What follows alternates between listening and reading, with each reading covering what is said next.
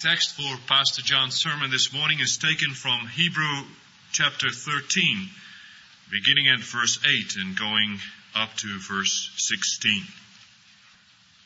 Jesus Christ is the same yesterday and today and forever. Do not be led away by diverse and strange teachings, for it is well that the heart be strengthened by grace, not by foods which have not benefited their adherents. We have an altar from which those who serve the tent have no right to eat. For the bodies of those animals whose blood is brought into the sanctuary by the high priest as a sacrifice for sin are burned outside the camp. So Jesus also suffered outside the gate in order to sanctify the people through his own blood.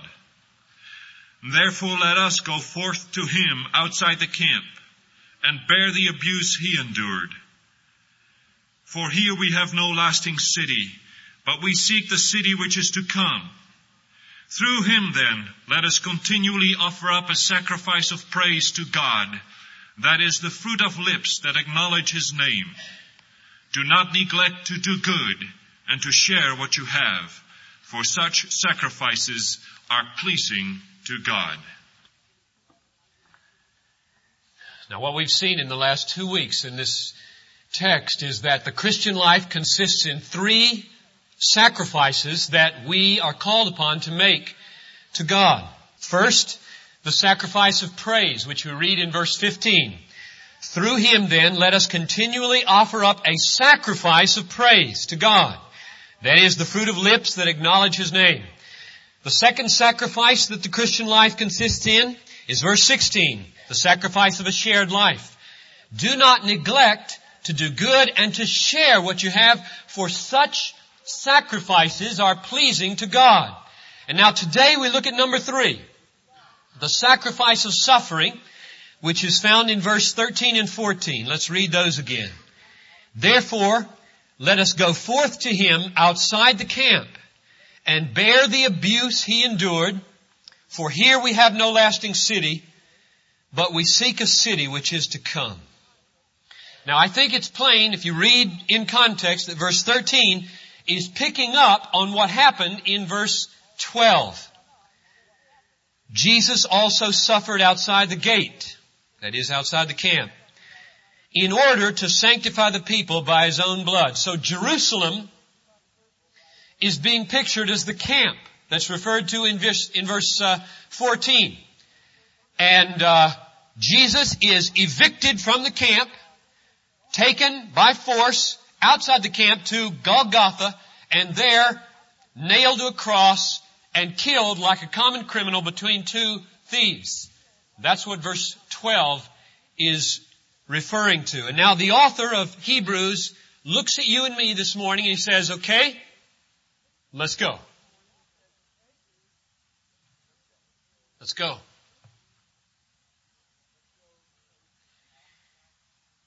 Let's go with him outside the camp and bear his abuse, the abuse he endured. That's what it means to be a Christian in the third place.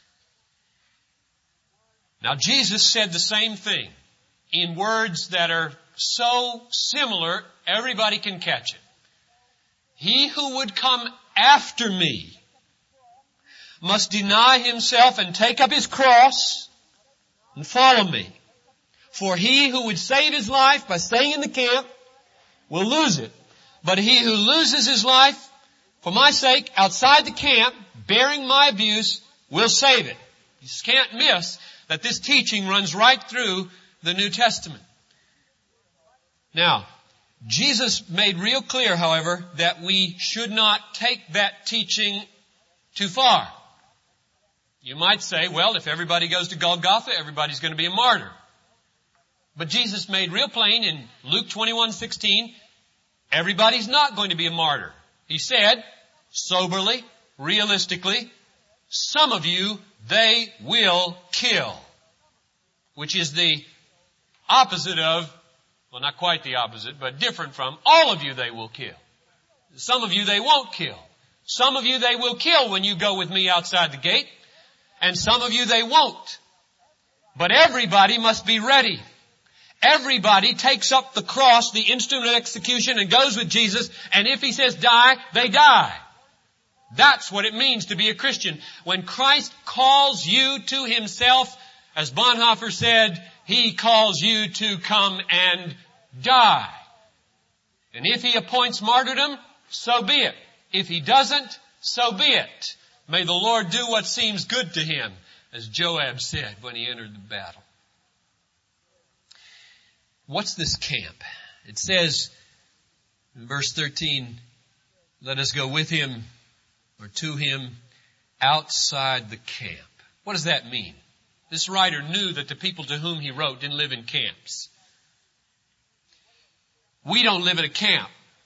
So what does the camp refer to? It's a picture, it's an image. Of what? Jerusalem, the camp in the Old Testament, but what is it? What in our life would it correspond to? Let's just think about the camp in the Old Testament for a minute. You remember it, how it was described in Leviticus with the tabernacle at the middle and the tents on either side? And outside that camp, there were wild animals and there were marauding bands and there were enemy Gentile nations, rattlesnakes, and besides dangers, there were outside the camp where they dumped all the refuse and where they took the animals that were too unclean to be buried in the camp. Took them outside. So it's unclean and it's dangerous. The camp then would be a place of safety and a place of sanctity. You don't stay inside the camp. You stay where it's safe and comfortable and easy and morally less threatening. So I think probably we could say that when this writer says, let us go with Him outside the camp, he means let's leave the place of comfort. Let's leave the place of safety. Let's leave the place of religious sanctuary and go with Jesus to risky places and dangerous places and dirty places and threatening places. So here we got 3 priorities, right? Priority number 1, the priority of worship, the sacrifice of praise. Priority number 2, the priority of nurture, the sacrifice of a shared life. And now, what is priority number 3? What is in our life going outside the camp? Well, at least it's evangelism and world missions. At least. Maybe more in terms of social engagement. But at least it is evangelism and world missions. Or to put it another way, the third priority that we must have as a church. This is not optional. To be an obedient biblical church, you must worship, you must nurture, and you must resist the inertia of security and comfort. There is an immense inertia in our living rooms. An immense inertia in the bedroom and in the kitchen, in this room right here, an inertia that makes it almost like our arms are weighing a ton to make the call we ought to make. Or our legs are like jello because of the visit we contemplate that we should make. And therefore, priority number 3 is discovering resources to overcome the inertia of security and ease and comfort in our homes and in this camp right here. Well, what's outside the camp? Well, outside the camp is strangeness and foreignness and uncertainties. Drug dealers are outside the camp, and prostitutes and pimps are outside the camp, and your unbelieving colleagues are outside the camp, and your unbelieving classmates and neighbors are outside the camp. And let's make real clear that we realize that outside the camp in the wilderness there are some muddy, murky, steamy places, and outside the camp in the wilderness there's some tall glass office buildings with oak-paneled offices and floor-to-ceiling glass windows. That too is outside the camp, with its own kinds of threats. And perhaps most tragic of all, outside the camp are all the unreached peoples of the world who have never heard the gospel and have no church in them at all. Now God says in this text, go outside the camp with my son, to my son, and share the abuse he shared. This is not said to just risky missionaries. This said to everybody. Go outside the camp with my son and share abuse which he shared. Or, to use the words of Jesus, let your light so shine before men. Now that doesn't mean inside the house where there are plenty of lights. I mean 400 lights shining in this room. That means it's dark outside. Take a light out there. Shine out there. They're all going to go into outer darkness if you don't. Or another text, go therefore and make my disciples, or make disciples of all nations. Or another one, you shall be my witnesses both in the camp of Jerusalem and in Judea and in Samaria and to the uttermost parts of the world. Go with Jesus outside the camp bearing abuse with him means at least do whatever is necessary to get to people who don't have Jesus with the good news of the gospel. So the third indispensable priority of Bethlehem is to break out of the comfortable camp and move in the world where it's dark and risky and foreign and uncomfortable and dangerous. Hebrews 13:13 says it very plainly. Get outside the camp, and when you go, it's going to hurt. It just says, take the hurt. Isn't that what it says? Let us go with him and bear abuse, bear reproach, bear the pain, bear the scoffing, bear the egg on your face, bear whatever it takes. He went out, he died, he suffered. Go now with him. Stand there. And so in America, we've got some learning to do. There are a lot of places in the world where it's not hard to teach this. This is just normal Christianity. You choose to be a Christian, you choose suffering, period. In fact, that is where most of the world is. We today have to be taught this. We have to read it in the Bible and say, oh, really? I'm supposed to be risk-taking and there's supposed to be problems and suffering in the service of Jesus? I must find some way to serve him. We live in a very artificial Disneyland in America. Jesus, or Paul, said this, Romans 8:16, the Spirit bears witness with our spirit that we are the children of God. And if children, then heirs. Heirs of God and fellow heirs with Christ, provided we suffer with him, in order that we might be glorified with him. Paul said it this way in Acts 14:22. He was talking about the new churches that he just planted in Asia Minor. He said, through many tribulations, we must enter the kingdom of God.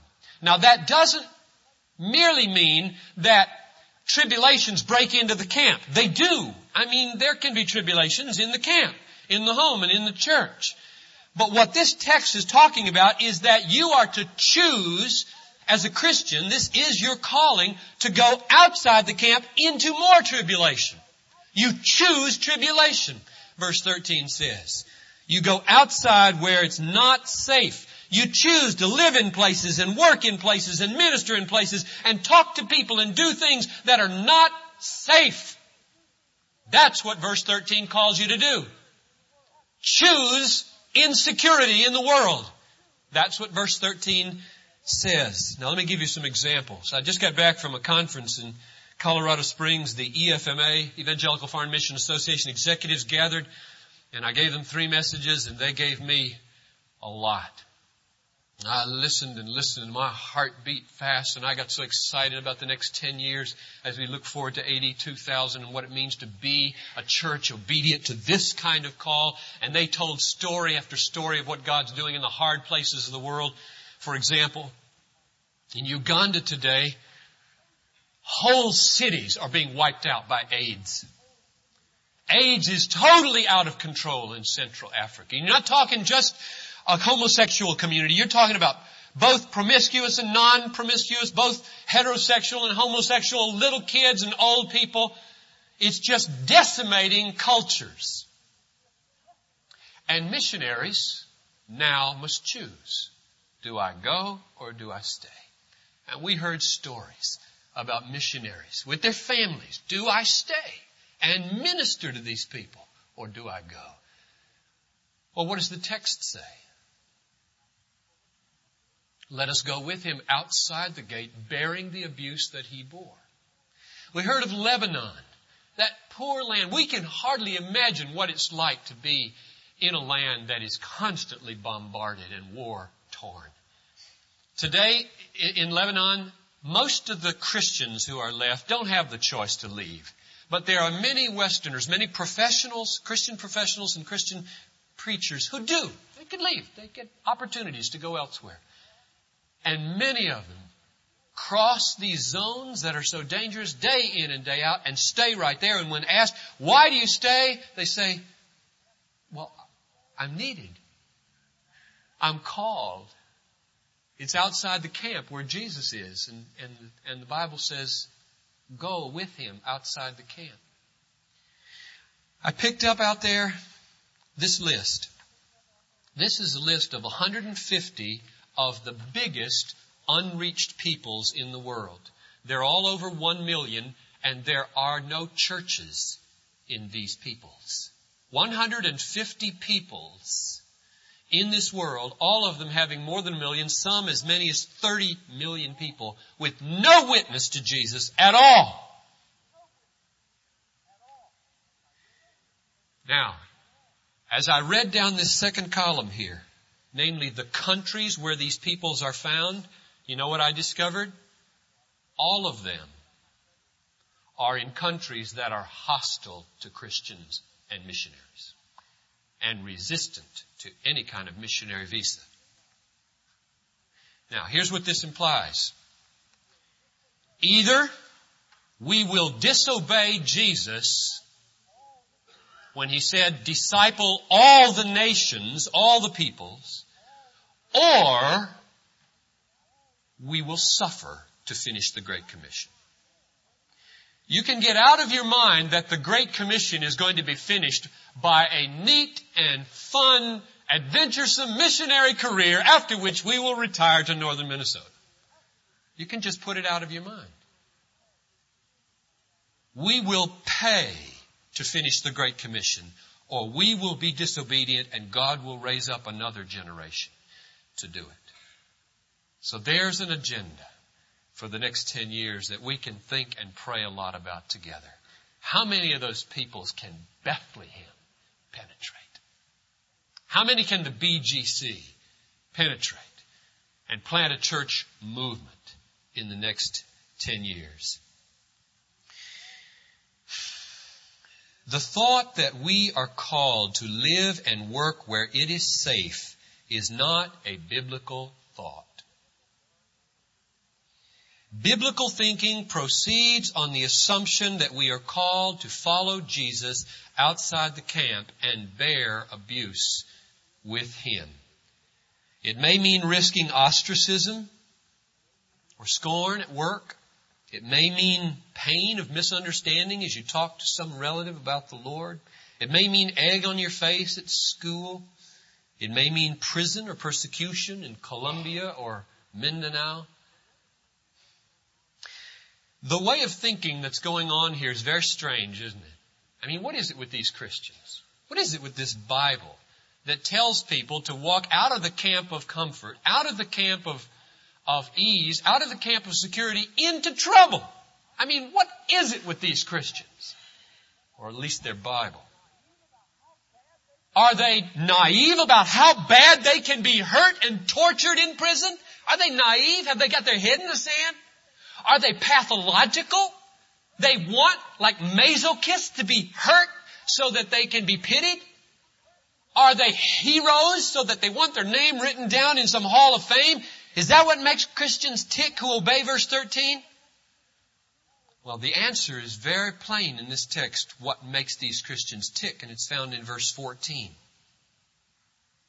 For here we have no lasting city, but we seek a city that is to come. It's not naivete. It's not pathology. It's not heroics. It is childlike, unshakable confidence that we've got a city. We've got a city, and it ain't Minneapolis. It is not upscale downtown. It is not any suburb. It is not any neighborhood anywhere. We've got a city whose foundation and maker is God.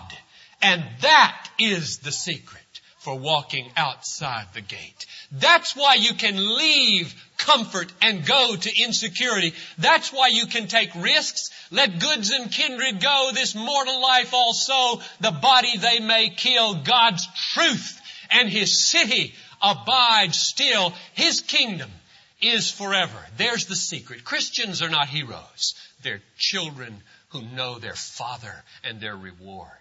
It's little trembling children who walk into the face of the lion because they know they've got a reward beyond. What did Jesus say in Matthew 5:11?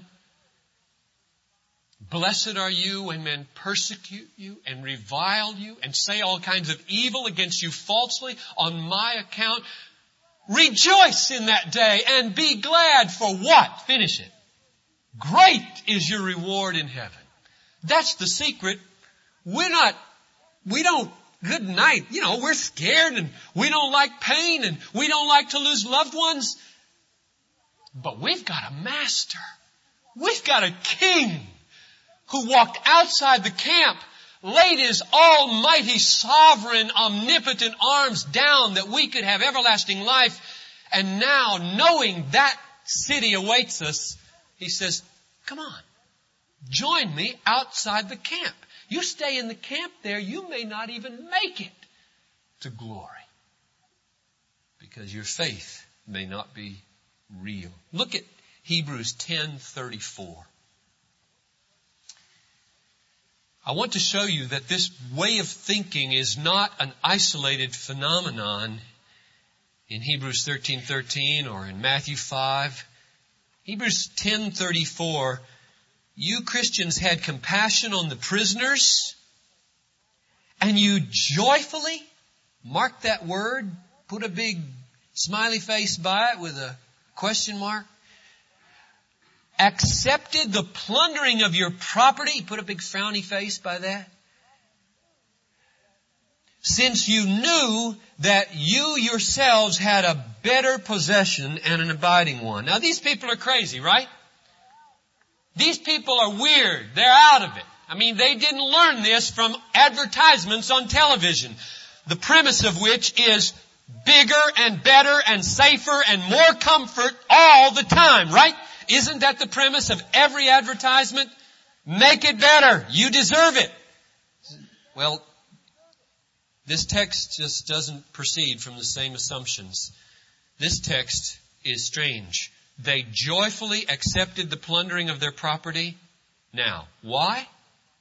Since they knew they had a better possession and an abiding one. Or you could say, since they knew that here we have no city, but we are seeking a city that is to come.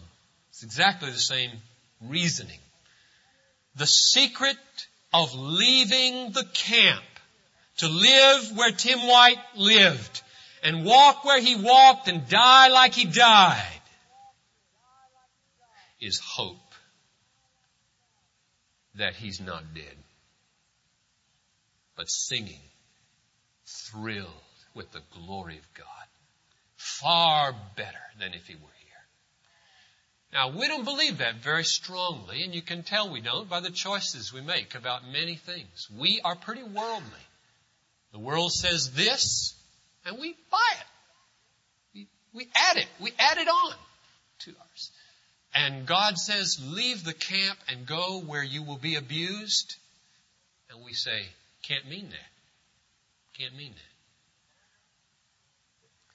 that. The Bible and the newspaper are making it very plain to me today, and probably to you, that an outspoken, evangelistic, socially engaged Christian is going to be increasingly imperiled in America in the years to come. You try to get involved with the drug scene today. What do you think is going to happen to you if you make trouble for drug dealers in Phillips' neighborhood? You're going to get shot.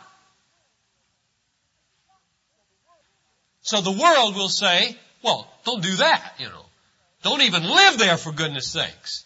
Head for Idaho.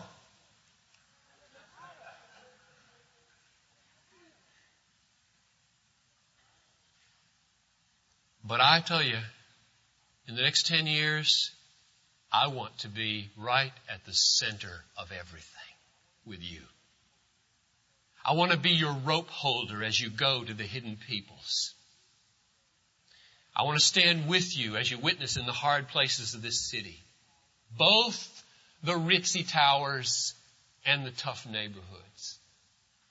I want to be with you. I want to see us win people from outside the camp. I want to see us oppose evil from outside the camp. I want to see us, along with all of God's church, plant a church in every one of these peoples. It can be done in the next 5 years if we want it to be done. If God were to come with power upon us. Now you can commit yourself to this kind of thing and pray with me about it by taking your worship folder and turning to this hymn, "The Son of God Goes Forth to War." And I want us to sing this together as we get ready for the Lord's table. Would you stand with me and sing this as your own statement of dedication? The Lord broke the bread and gave thanks in that last night in which He was in the camp with His disciples in the comfort and the security of the upper room camp. And He said, "This is my body which is broken for you," and He gave it to them. And then He took the cup and they all drank of it. And He said, "This is the blood of the covenant poured out for many." And then He said, "Truly, truly, I say to you, I will not drink again of the fruit of the vine until I drink it new in the kingdom." And I read that in relationship to our text, and I said, I think I could paraphrase that like this. He said, "I've enjoyed drinking and eating with you men, my 12 disciples, for a long time in the city, in the camp. And now I realize what that city means and what it's going to do to me. It has nothing to offer me anymore. In fact, it will kill me. But I have a kingdom. And for the joy that is set before me," Hebrews 11:2, "for the joy that is set before me, I will endure the cross." And then the next verse says, "And they sang a hymn and went out." I couldn't help but read that, "went out," in relationship to verse 13 of our text. They sang a hymn, and in a few minutes, we're going to sing a hymn and go out. And so I've been praying that I could invite all of you to this table to eat and drink properly. That means as believers. And I pray, Lord, would you bring to the service today some unbelievers, people who haven't confessed Christ, who don't know Christ, who don't love Him and follow Him, and who haven't committed their lives to Him. Bring them, because I want to invite them to this table and tell them how to get here and how easy it is and how wonderful it is to get here. And so it may be that He answered my prayer. And I'm looking sort of at somebody out there who's not Christ's yet. Jesus came into the world to save sinners, it says in 1 Timothy 1:15. He bore our sins in His body on the cross in order that He might bring us to God. The righteous for the unrighteous, that we might be clothed with His righteousness. He who confesses with his lips that Jesus is Lord and believes in his heart that God raised Him from the dead, he will be saved. For God is rich unto all who call upon Him. For all who call upon the Lord will be saved from all sin. And so Jesus stands here, as it were, at this table with His arms and says, "You can eat with me today. This is made for believers, but you can become a believer that fast by the work of the Holy Spirit drawing you to Himself." And we're going to pray in just a minute. Remco's going to lead us. And while he prays, I beseech you, all of you, confess Christ as Lord. Affirm in your heart, yes, God raised Him from the dead. Believe, yes, He's reigning in heaven. Yes, He's coming again. Yes, His death is sufficient to cover all my sins. Yes, if I believe Him, I'm clean, I'm acceptable. I can eat this with everybody else here. And I can walk out of this place, yes, He did say, right into trouble. But oh, it sounded so right. It sounded so good. It sounded like something worth dying for. I just think that's the kind of thing the Lord's doing in many hearts right now. Yes, it's scary, but it's just so right. I mean, that's the way I want to spend my life. I don't want to spend my life tucked away in the comfort of some nice house. I want to be out there where the needs are. Even unbelievers might be feeling that tug, and that's the tug of God Almighty, to come to the Jesus who gave Himself for you and now invites you to the most meaningful, significant existence you could possibly have. The obedience of faith.